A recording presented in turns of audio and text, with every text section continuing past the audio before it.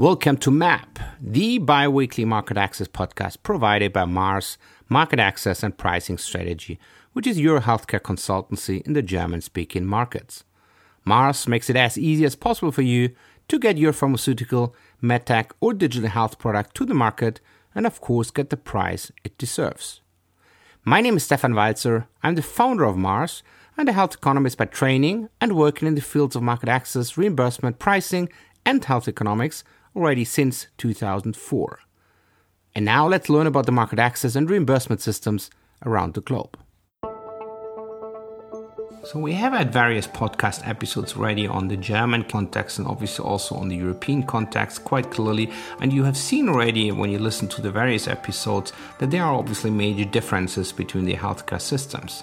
However, most of the times, if a company wants to be successful across the world, let's say, or at least in Europe, you need to have a strategy and some tactics which fit to that strategy for the European market. What does that really mean? I mean, we have different kind of systems. We could, for example, say France and Germany might be maybe a bit more similar because they're focusing a lot on the benefit assessment and then afterwards having a price negotiation. Yes, there might be kind of differences in the details, but overall you could maybe lump them in a way just to get an understanding and put a strategy for those two countries together. And then you have maybe other countries such as, for example, Spain and Italy, where you have not only an NHS system, but you have especially also more regionalization, maybe sometimes even going down to the local level depending which drug you have. So this is even more complex than when you think about a national system. National system, we have had Brexit some time ago, so it's even more complex now because the UK is no more part of the European Union. So meaning that would also start already on a registration side, but maybe taking that aside, we could as well just say we have various cost effectiveness countries also in Europe, which is quite clearly England and Scotland. That's quite evident, but we have also other countries where cost effectiveness is a core decision driver in their healthcare reimbursement decision making. For example, Portugal, in some ways as well Scandinavian countries, Poland, but also, for example, the Netherlands. So how to bring that all together? Also, which kind of teams, and quite evidently also which kind of tactics you should apply there when you think about the strategy and the tactics. So these kind of discussions, I'm today in this episode discussing it with Esther Nzenza from the UK. I mean, she's herself naming as a kind of strategy shaper and a capability accelerator. So the right persons, as she's especially working on the European level, to discuss this kind of European issues. Not only that she's, let's say, naming herself as a kind of shaper. I mean, she has also a lot of experience. I mean, she worked for Novartis, for Roche, for Allergan, for Alexion, and now she's also working on her own in her consultancy called Decisive Consulting in the UK. So let's just see how she is maybe approaching those kind of issues when thinking and developing a European pricing and reimbursement strategy. Okay, thank you, Esther, to make up as well your time or your schedule in your busy calendar to also discuss now a bit on the European reimbursement and pricing areas, strategies and tactics, which I think is your main focus as well. So just to very briefly start with it, from your perspective, what is the core to have a successful European reimbursement and pricing strategy? Thanks, Stefan. And of course, that's the central question. And I think it's one that we all battle with at different times. For me, I think what my learning has shown me is that it's about building from a solid base of both understanding and insight. And I think the other aspect that I've probably grown more adept with over the years is that it's about ensuring consistency where it matters, but localization where it's needed. So Europe, of course, is not a singular entity, in fact, far from it. And there are so many different considerations across the different countries, which makes it a really difficult balance to strike because companies can't run multiple programs and the stakeholder needs are not necessarily always the same. But I think with careful planning and dialogue, companies can still make sure that the majority of stakeholder needs are met sufficiently, if not entirely. I think the other aspect I'd highlight is that access isn't a singular discipline. and that cross-functional communication within companies is also critical. So pricing and reimbursement strategies are part of a broader business strategy. They're a core driver of overall value, and they shouldn't be managed in isolation. So the most successful approaches that I've seen within companies are those that are fully embedded, that are working hand in hand with R&D, with regulatory, with commercial, and with operational functions to make sure that everybody has an aligned objective in bringing medicines to patients efficiently and effectively. Yeah, that makes a lot of sense. I think you have also just put in the roles, the various roles like regulatory, clinical development, etc. And I mean, sometimes you have even the kind of issue, right, from even, let's say, the continent's perspective, right? Especially maybe if a company is more focused on the US, maybe it was even growing up, let's call it, in the US, and then trying to, let's say, make the move into Europe, right? Which is maybe even more complex than just only focus on Europe, which is already complex enough. Absolutely. And I think for companies in that kind of position, it's a huge lift to get a product through to a point where you can get regulatory approval in any country around the globe. And then when you layer on the complexity of pricing and reimbursement in Europe, it can look incredibly daunting. And I think that's where making sure that these considerations come early enough in development, that they're not a mountain at late stage is a key objective. And that if you have to catch up, doing so in a way that allows you to embrace insight and flexibility around the way that you might need to talk about your data. Yeah, exactly. I think that's a very good point. I mean, you said already it has a lot of different factors and drivers in order to be hopefully then also successful. But obviously, a core question is also the starting point. So out of your experience, what would you recommend as a starting point when putting a European strategy in place? It's, again, a great question. I think the best starting point for any strategy, pricing, reimbursement, commercial, medical, has to be insight. So having a deep understanding, in the case of pricing and reimbursement, of the therapeutic area, the alternatives, the payment flows, the unmet needs, all of those elements can help to craft a value proposition that's actually relevant to those that will be making critical decisions around access. But to get to that, you need to start that listening and that dialogue early enough, whether through formal or informal routes, ideally through both, to make sure that development decisions can reflect those insights where possible. And that where it can't, you design other approaches to address areas of uncertainty that can't be tackled in the pivotal programs. I think starting the journey with a realistic set of expectations around the value of an innovation is also key. So understanding the increment that a new treatment represents over standard of care, and understanding how decisions will be made and quantified on that basis. And then educating the wider organisation around those principles can help you actually to get the right level of alignment behind common goals. I mean, I do have a personal view that actually it's less about a European strategy per se, and more about a global strategy that works for Europe.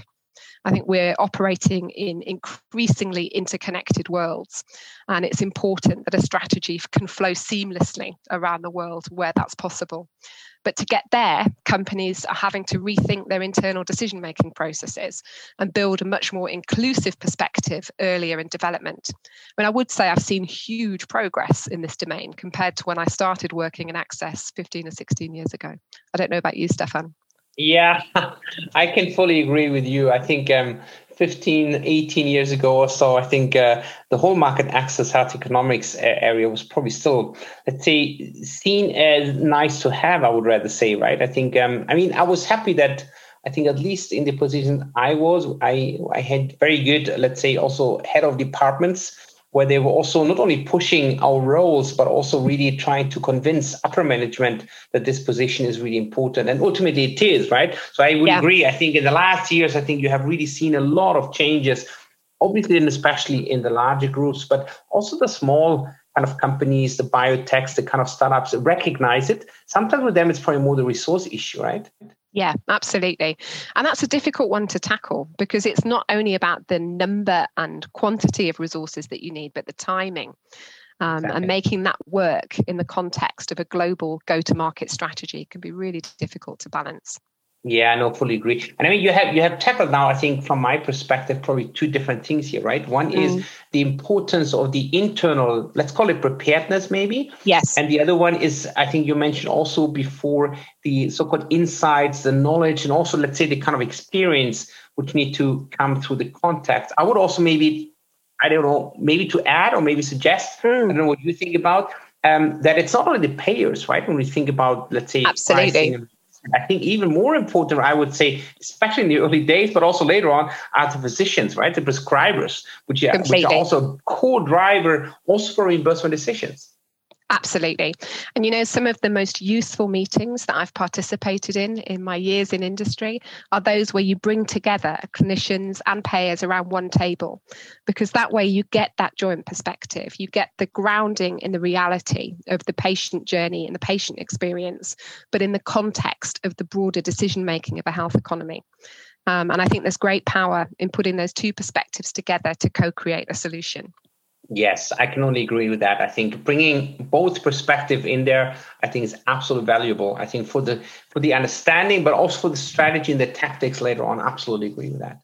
Yeah, absolutely. Yeah, so I mean, you said already, Europe is, let's say, complex. You could even say Europe is different, right? Yeah. And I mean, just trying to put my experience. I mean, I was also working on global/European roles in the past.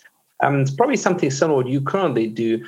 And I know that it's really difficult also to make sure that all the, let's say, specifics of the different systems, healthcare system, reimbursement systems are really being taken into account in European strategy. What is your kind of recommendation? How to best really follow that? Following just, let's say, 2-3 countries as a kind of core group, or really having the, let's say, various countries, but trying to position them, let's say, in buckets maybe where countries are maybe similar? What is your kind of idea how to really approach Europe? Yeah, again, a really great question. I think that there are a couple of answers I'd give to that. And one, it perhaps comes before the conversation on so-called archetypes or groupings. I think you're quite right. Every country has its specificities, both in Europe and beyond. So recognizing that these considerations are equally applicable to all ex-US markets. And I think reconciling local needs in a global program is challenging. But it's also really important. There's a great saying, which is entirely not about access, but it's one that I've used very much as a mantra through my career in business, which is that on matters of substance, you stand like a rock. On matters of style, you go with the flow. And I think within companies, working out what the matters of substance really are for a program and standing firmly with them, while also finding the areas of comfortable fluidity to meet local needs, that's part of the art of successful pricing and reimbursement strategy, I think. And developing a reference knowledge of local systems and really listening to the perspective of decision makers, as we said before, not only payers, but all those who touch the decision around medication and treatment paths for a patient is really central to that. So the more dialogue early, the better for everyone. I think in terms of your question on grouping of countries, I think that can be very helpful in terms of establishing archetypes. So those countries where decisions are more guided, for example, by cost effectiveness analysis versus those where it's more a conversation about relative clinical effectiveness. But within that, you've got a number of different matrices that you can put in place that also look at generalizability of practice. So looking at where standard of care is similar versus where it's different, at where the pathway and experience for patients in their overall management is similar and different. So I would suggest that in this space, there's not one way to cut it, and actually looking program by program at what makes sense in terms of identifying those matters of substance and grouping countries against them probably leads to greater success. Yeah, I think that makes also a lot of sense. I think it also depends obviously heavily on the disease area or the indication you're working in, right? I mean, Sometimes it's just, let's say, driven also by the unmet need and the, let's say, number of cases in the various countries, which might also, let's say, change the country groups, but also maybe, I think, the importance of the various countries. I think, I fully agree with that. Yeah, that's why there's not a one size fits all. Exactly. It's why you can't pick up a textbook which tells you the right way to do this within our industry, because it is so bespoke and so specific to the individual program under discussion. Yeah. And ultimately, I think what we have not even spoken about, right? I think sometimes it's also the kind of, let's say, price strategy what you have in mind, which might also drive your kind of, let's say, probably choice of countries, or maybe not. It's not only the price strategy, but also linked to the commercial kind of idea, right? Is it the kind of fast growing kind of idea? Is it getting fast kind of, let's say, market shares in all of the countries, or maybe just focusing really on some few countries, maybe trying to optimize the price across the countries? I think that has all different kind of aspects in there as well, right? Yeah, absolutely. I mean, we have not spoken a bit on that part, which is probably more on the external, but you have also mentioned beforehand, let's say, the internal bit, the preparedness within the companies. And you have, let's say, said already partly, I think, which positions and roles should probably be in a good market access, let's say, preparedness team, let's call it, right? How do you think would a good team generally look like, especially maybe if they would start a European endeavor? Maybe you could also try to differentiate a bit, maybe between the kind of smaller companies and maybe the ones which are probably more kind of mid-sized. I think the large ones, I think, were probably in agreement that we say they are probably already quite prepared. It's probably more kind of internal, let's say, preparation kind of things, right? No, absolutely. And, it's a question I find myself discussing and debating with companies of all different shapes and sizes. I think for the reasons that you outline, whether it's a company looking to enter Europe for the first time, but also more established companies who are responding to real changes in their stakeholder matrix and changing needs maybe for their portfolios as well. I think if I look back, I've been in industry about 24 years this year. And if I look back to my first days as a sales rep way back when, market access at that time was a highly technical discipline. It was populated by extraordinarily clever, highly technical people who had a very specific remit. And I think over the last couple of decades, we've seen that remit really shift and expand. And now access leaders are a key part, actually, of driving strategy for organizations, not just delivering on technical expertise. And I think that's changed the demands of teams, but it's also changed the demands on individuals, because individuals who lead access functions now are expected to be able to provide much more strategic leadership for organizations overall. And I think that's created some quite unique pressures within companies and within talent flows as we look at how we develop and nurture the next generation of leaders. There are so many roles that access needs to transect or to interact with. You've got your traditional technical expertise dimensions. You've got your traditional roles around value, pricing, HDA, health economics. You've also got new technical expertise around things like real-world evidence generation, advanced analytics, AI, and where the future is taking us. And having people who can competently and confidently navigate that landscape enough and be able to draw on the detailed expertise of colleagues and groups, I think, is fundamental to success.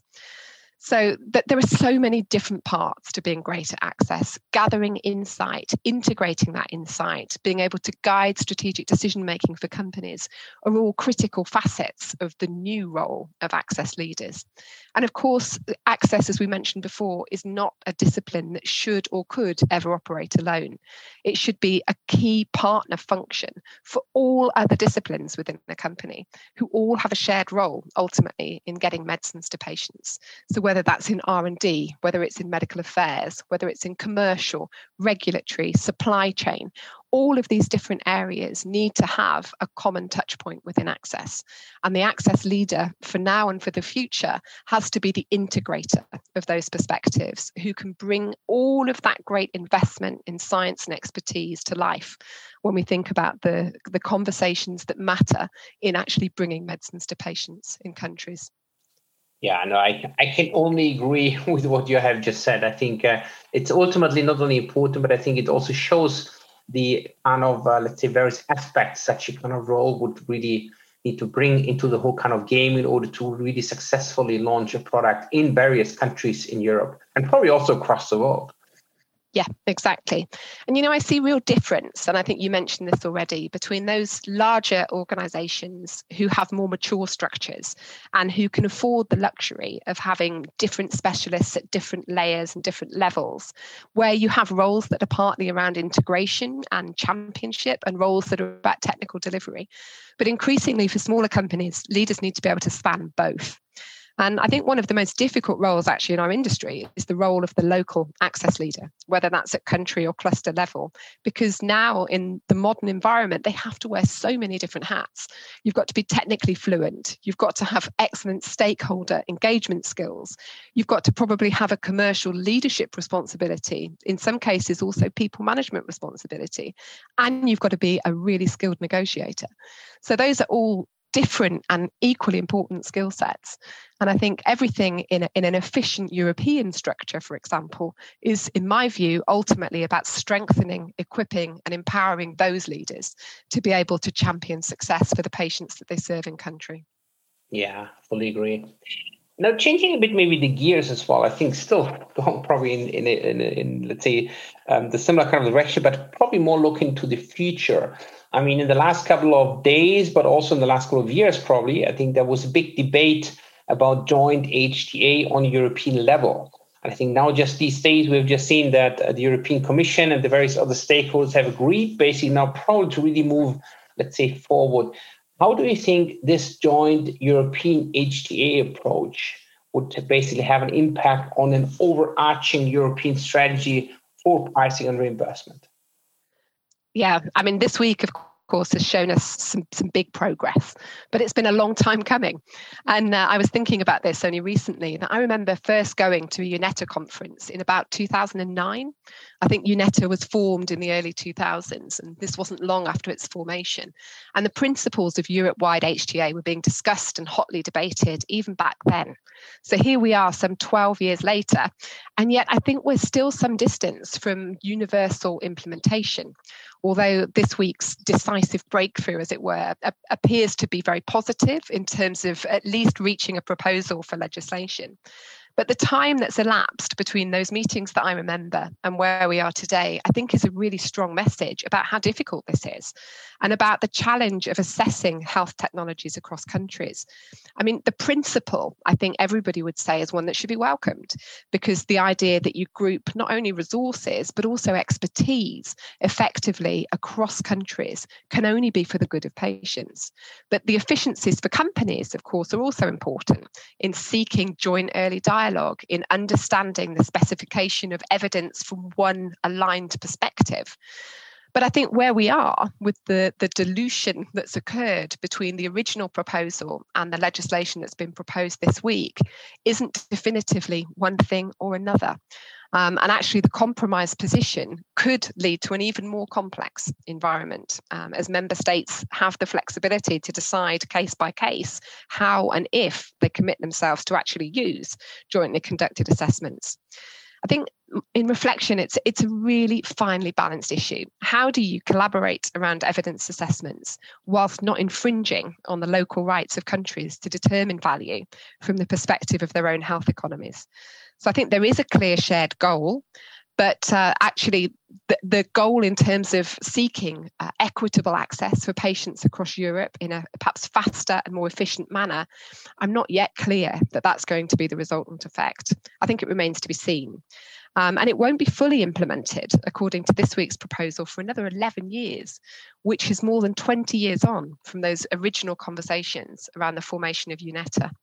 So again, I think a good illustration of the complexities of trying to combine perspectives across countries that have fundamental and important national differences, but something that, if it can be worked through, would, I think, be welcome to everybody involved in the landscape of HTA. Yeah, I think very well said. I think from a timing perspective, from an implementation perspective, obviously a lot driven by the political perspective. But I think ultimately we just need to see how that whole kind of approach would really be implemented also, and especially on the national and regional level. And I mean, obviously and quite clearly, in whatever way it will be, let's say, impacting the countries, it will also impact the European pricing and reimbursement strategy. Very good. Absolutely. Great. No, great discussion. Much, yes, thanks very much, Stefan. Good insights, and then talk to you soon, Esther. Thank you. Yeah, look forward to it. Bye-bye. So interesting perspectives when discussing that with Esther.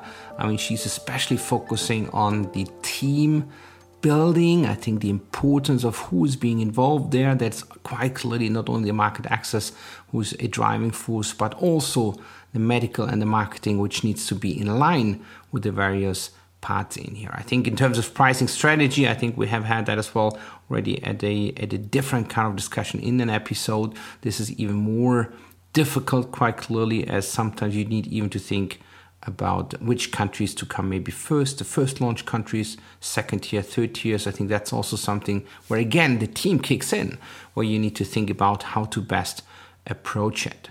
You need to have a quite decent understanding, maybe not a detail, but a good top-level understanding of the various healthcare systems, and get and listen, especially also on your and with your different kind of experts from the countries, to also see what might maybe make most sense out of it. Europe is even more complex. I mean, we have also discussed very briefly about the potential joint HTA, which might and will most likely come as well in the next 5-6 years, at least the start of it. So this might potentially even ease a bit the way, at least from a benefit perspective. But we need still to see how this would, let's say, go into the real life after the joint benefit assessment, maybe, and most likely there will be further submissions, maybe in a more light way, as we still see it already sometimes in some countries, maybe not the big EU4 plus UK countries, but maybe in some of the others, where the benefit assessment might potentially need to be maybe even further, let's say, focused on the different country-specific impacts. And finally, obviously, the price negotiation will still be on a national level. So again, feeling that back, that you still need then a European kind of strategy. That was an episode of MAP, the Market Access podcast provided by Mars Market Access and Pricing Strategy, which is your healthcare consultancy in the German-speaking markets. MAP is available every second week with a new episode, so watch out. And in case you might have questions, contact me directly and or visit our website on www.marketaccess-pricingstrategy.de.